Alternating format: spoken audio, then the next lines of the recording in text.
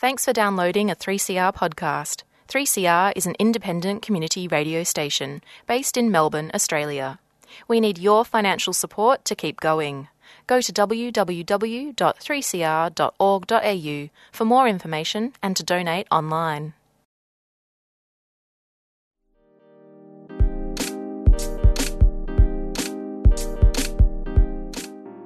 Welcome to Women on the Line, a national women's current affairs program produced at 3CR Community Radio in Melbourne and broadcast nationally on the Community Radio Network.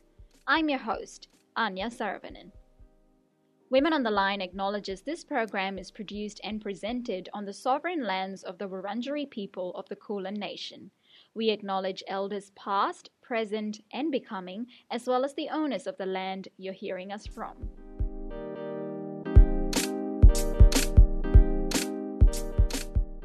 Today on Women on the Line, I'm so very excited to talk to one of my favorite media personalities, community radio extraordinaire, the funniest and the most stylish person I know, Ayan Sharwa. Welcome to the show, Ayan. Oh my God, thank you so much for having me. Also, please lower your expectations. That is the nicest thing anyone has ever said about me. So I think I've done a pretty good job of introducing you, but I'm going to let you introduce yourself and the show that you're going to talk to us about today, Diaspora Blues. Cool. So my name's Jan. I'm a producer. I produce a show called Diaspora Blues, and I present and produce on Women on the Line with Anya and the other fabulous broadcasters. So for Diaspora Blues, so it's a show hosted by two young African women. We look at all sorts of issues, right? We don't necessarily have a theme, but the people that we prioritize are African women or women of color. How long has it been since the show started? So we started in March. So we had 2 episodes where we were physically in the studio, and then we went into stage 3 lockdown. Yeah. So since then, we've been doing everything from home. So interviewing people, editing, all that. And that's been pretty tricky. But thankfully, because I've had experience doing Women on the Line, I kind of know my way around. But it's been, I guess, challenging for Bigwa and Pastor because this is their first time doing radio. And then now they've just been pushed into this new world where they're doing radio from home. Absolutely. And on this new show, Diaspora Blues, what kind of content are you covering? In the beginning, to be honest, it was whatever we could get right. So if we saw something, like I'd reach out to someone and be like, hey, come on the show. But right now we're a bit more discerning. So 3 weeks ago, as most listeners know, there was, maybe a month ago, there was the hard lockdown. So 9 towers across Melbourne were put into a hard lockdown where they were basically, forced to stay indoors 24 hours. No, actually 23 hours. They had 1 hour where they could roam around. So as someone who lives in public housing, I was kind of like, oh my God, that's happening to my friends. It's going to happen to me. So for me, I used radio as a way to get the word out. So I interviewed people who were in the North Melbourne flats and the Flemington flats, and also family friends of people who were in the lockdown. Thankfully, I had radio as a way to advocate for them and as a way to get people to tell their own stories. So for me, that's sort of been the highlight of producing radio. And what does the name mean? Why is it called Diaspora Blues? Girl. Well, us 3 are African, so we're from the Afro diaspora. And it's also from a poem. I forget her name, I do apologize. But she's a poet and her poem is called Diaspora Blues. So we were like, that has a nice ring to it. And, the blues as in, melancholy, and then the melancholy of living outside of your home, and what does that look like? And how has the reception to the show been so far? It's been excellent, so positive. We've had recently Radio Skid reached out to 3CR and were like, can we play Diaspora Blues on our radio station? So that's been very exciting. we've had people comment under our posts, on our Instagram posts, and now we can podcast, which means we can see how many people listen to our show. And it's been huge. Like we've had huge numbers of people listening, and that's something that I'm also cautious about, because sometimes you can fall into that trap of, okay, so this story sells, so now I'm going to only interview people who have that type of story. But yeah, it's been really positive. We've had people sharing our stuff on social media. You know, we've had friends of mine who've messaged me and gone, you know, I love the show, I love what you're doing. And sometimes you don't know who's listening unless someone tells you so. So you're putting all this work out there and you love it and everything, but it's a lot different when you get that positive feedback. Absolutely. And I mean, it's a great show, and I'm going to play a short excerpt from one of your latest episodes for our listeners later, so they'll get to hear that as well. You know, the best part of the show, for me at least, is how diverse the interviewees have been, or the people you talk to. And it's, you know, the sort of representation that we've always needed. And it's great that that's happening on your show. Yeah, I mean, it hasn't been like intentional, because the thing is, within the African community, we're very diverse, let alone, you know, people of color as a whole, right? So we've spoken to people about podcasting, we've spoken to people about architecture, we've spoken to people about like diversity in books, right? So within the African community, there's just so much diversity. And I think what the show is doing is showing that, you know, just because you fall under the umbrella of, you know, the African community doesn't mean we're this like one community. Like, we're so diverse, we're not homogenous. And, you know, I'm glad that we were able to show that. Women on the Line. On community stations around Australia, you're listening to Women on the Line. Don't forget you can like us on Facebook and follow us on Twitter. You're now about to listen to a short excerpt of Diaspora Blues that aired on the 10th of August 2020. In this excerpt, creative director Nyandeng Mayen talks to Barstow about her art practice. To listen to the rest of the episode, you can visit www.3cr.org.au/Diaspora Blues. After that, I return to my conversation with Ayan Sharva, producer of Diaspora Blues.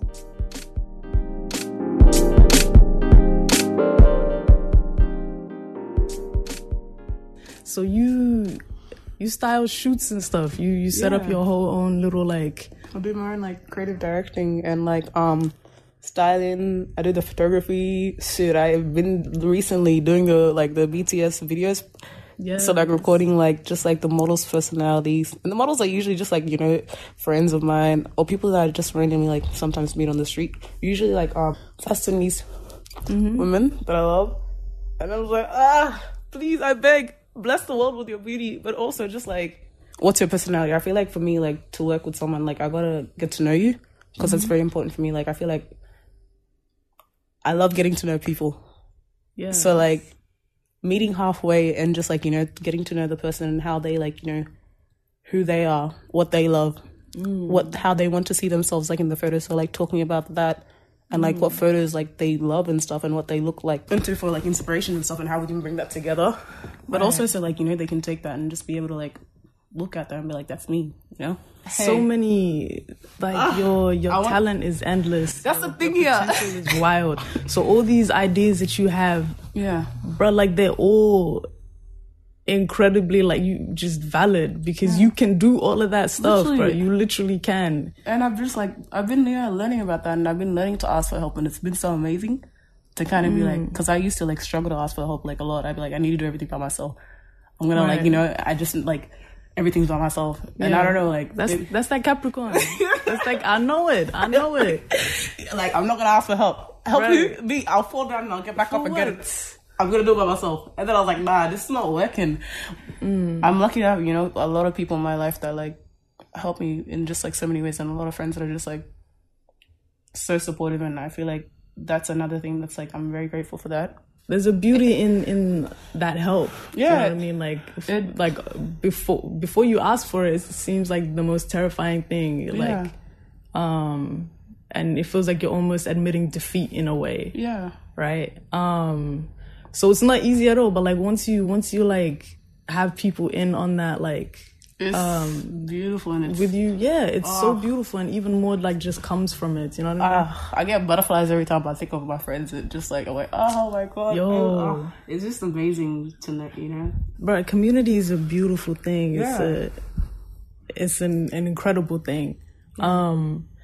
And yeah, man, like it sounds like for you, like your art is tied into the community. Definitely. And the community is tied into your art. Like it's inseparable. Honestly, my home is my home is my art, and it's crazy. It's just like when I think about it, sometimes it can be so intense and so emotional because I'm like, it's that important to me, but it's also that inside of me that I can't, like, at times it's just like, oh my god, like this is overwhelming, I don't know what to do. Like, you know, it can be like really intense because it's like breaking that down and like trying to analyze it and perfect it in a way, and then just like thinking about that process. So these shoots that you've been doing, where you're doing everything but just sometimes just a shoot with yourself, and it's modeled by you, styled by you, just creative direction by you, everything by you, lighting, staged sets. Wow. All right, so you make this work, I mean, first and foremost for yourself, but also, like you mentioned, for the community, and for the people who you're working with. I know you style people, you style yourself. I know you take photographs. I know you model. You said no, you drop everything you do. I was like, I know you dance. Yeah, I be doing things. I know you make mixes, you curate music, musical experiences, you DJ. Ooh. Let's hack your name up, let's go. Listen. I've been feeling good lately. Low key, you're a barber. That. Listen. My mohawks I used to do. Exactly. God. Right. You're a makeup artist. Ooh, I be doing my little things with my eyes. Right. And so on. The list is long, fam. The list is long. And those are ways in which you channel like your art. But how would you describe yourself? Nyandeng. I'm a South Sudanese woman. I honestly tell me. I just describe myself as Nyandeng. When I say Nyandeng, I say it in like the most loving way, in the most I'm learning and growing with myself way, that I'm like, I'm this amazing, like, I'm this amazing South Sudanese woman who's like a director that's working towards just like, you know, growing and learning within myself and traveling the world, and also just like doing so many things, and also like I'm Nyandeng.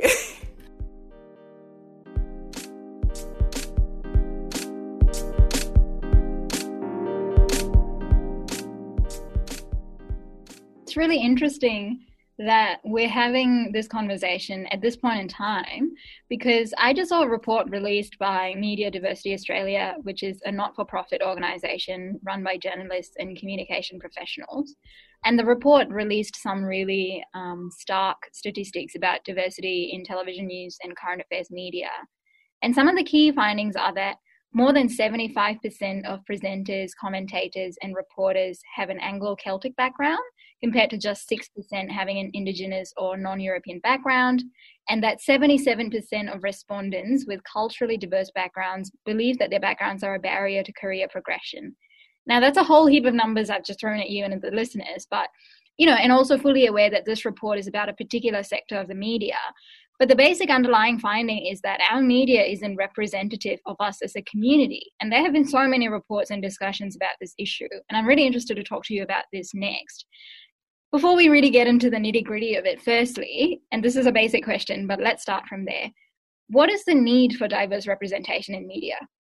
Well, there's definitely a need for diversity, considering that 1 in 4 Australians are born overseas, and I think the figures were 46% of Australians have at least one parent who was born overseas. So it's definitely an issue of reality, right? Diversity is a reality debate because, you know, the reality is that Australia is not a white nation, right? So it would only make sense that the media should reflect that reality.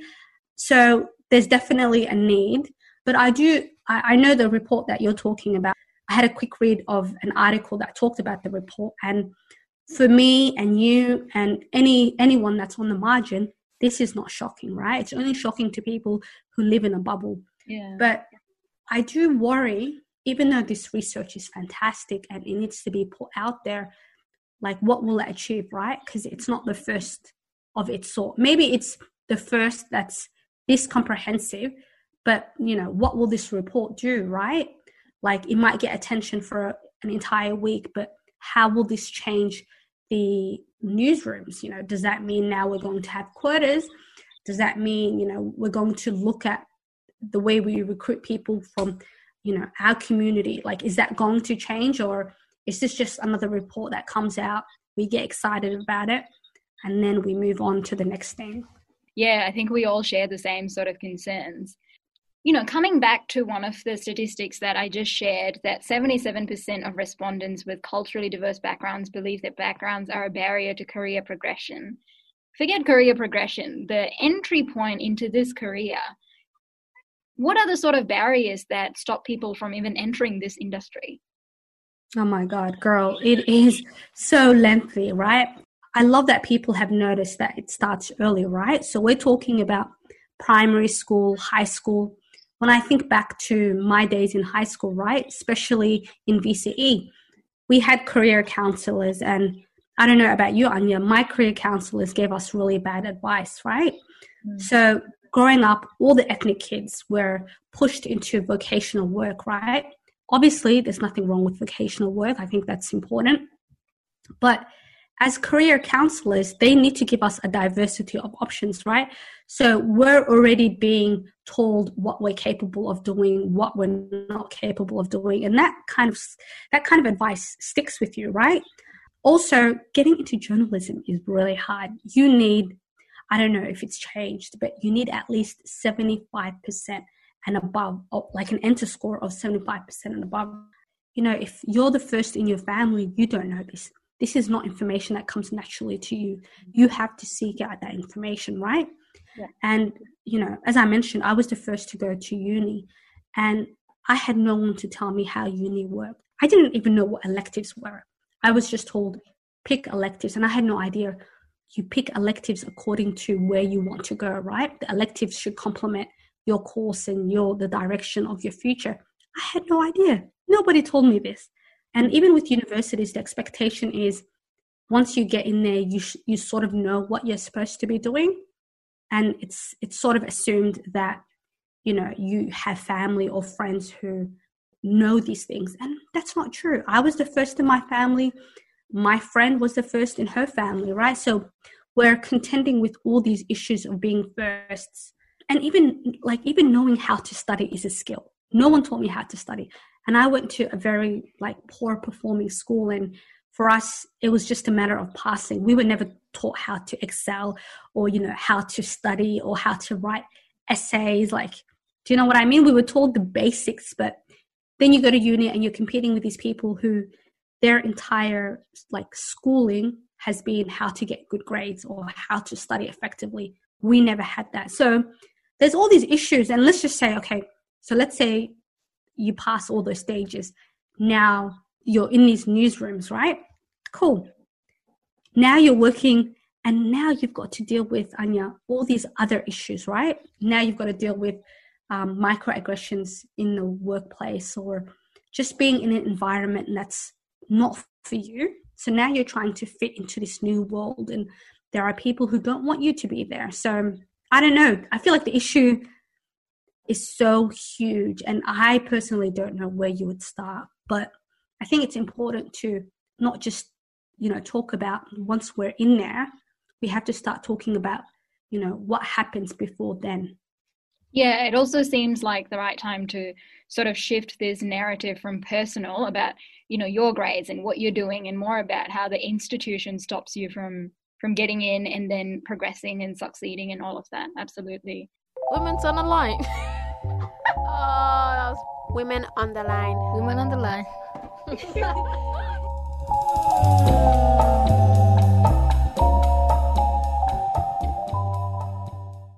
I can't speak for you, but I've been involved in community radio for about 2 years or slightly more, and I've met very cool people from all sorts of, cultural and religious backgrounds who do really interesting work. How is it that community media organizations are able to attract and retain this sort of diverse talent when mainstream media outlets seem to be struggling to do that? Well, because I haven't worked in mainstream media, it's hard for me to compare.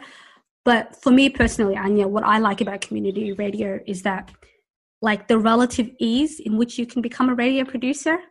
Like, all you do is a training course and then you're put into the hot seat, right? There's none of that. There's none of those, like, obstacles that you have to go through. Like, no one tells you, hey, you've got to do 1 year of ABC before you can actually get behind this chair. So I think that ease in which you can sort of progress in community radio, I think that attracts people. And also, there's none of that punishment vibe. Do you know what I mean? I'm just thinking about when I first started radio, I used to make so many mistakes on air. Those mistakes didn't make me or break me, right? I was told, hey, look, this is what you did wrong. This is how you can improve.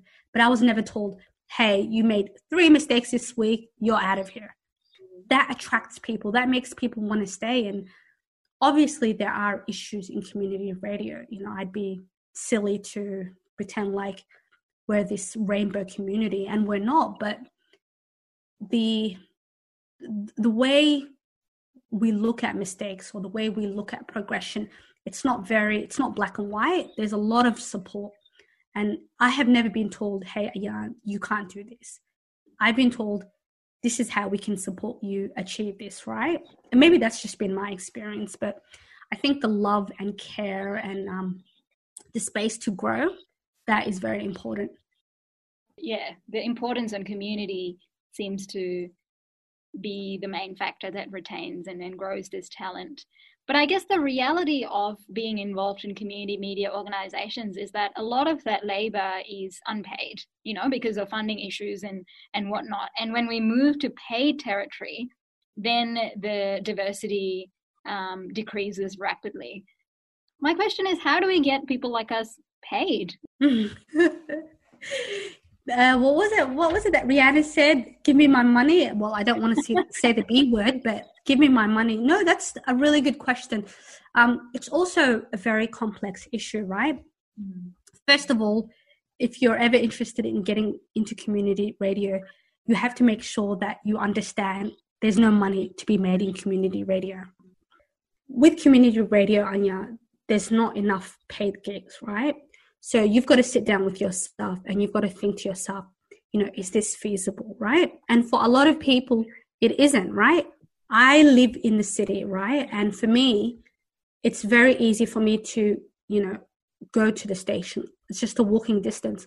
But if you live in the outer suburbs and you don't drive, you've got to take public transport. That costs money, right?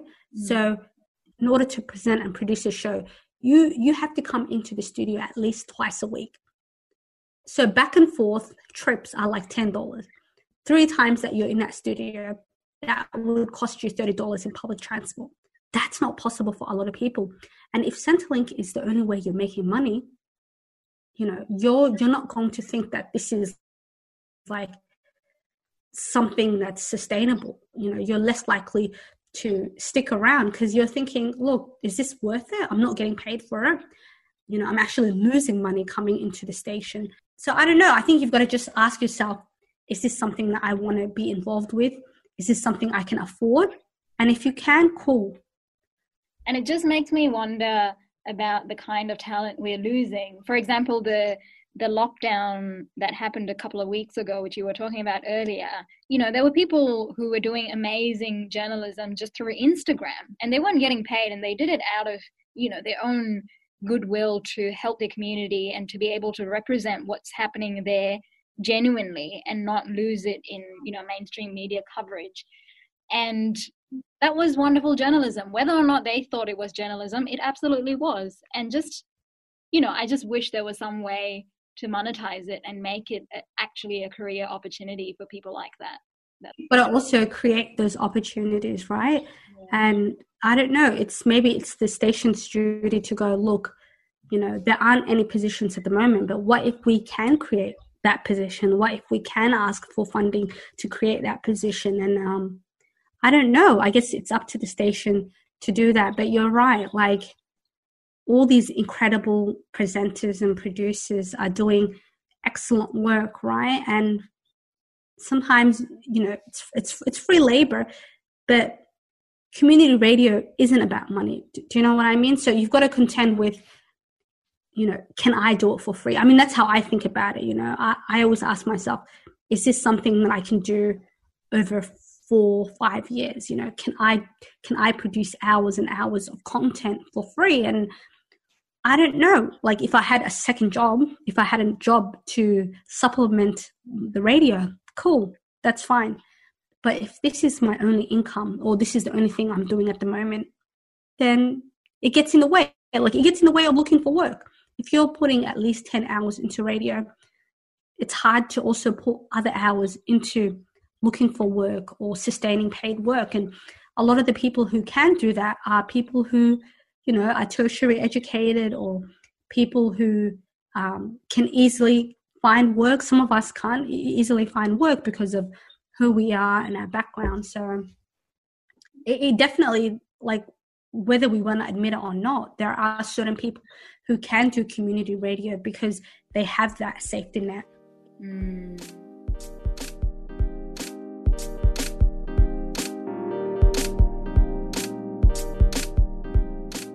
If you're listening to this and you are interested in Diaspora Blues, no pressure, but if you are interested, you can listen to us every Mondays at 2:30 p.m. We're also on Instagram at 3cr.diasporablues. We also have a 3CR page. And now we can also podcast, which means the episodes will be online forever. And that's all for Women on the Line today. We hope you enjoyed today's episode. Women on the Line is a national women's current affairs program. It's produced and presented by a range of women and gender non-conforming broadcasters from 3CR in Melbourne and broadcast across Australia on the Community Radio Network with funding support from the Community Broadcasting Foundation. The theme music for Women on the Line is produced by Ripley Cavera. Women on the Line programs can be downloaded from www.3cr.org.au/Women on the Line. See you next time.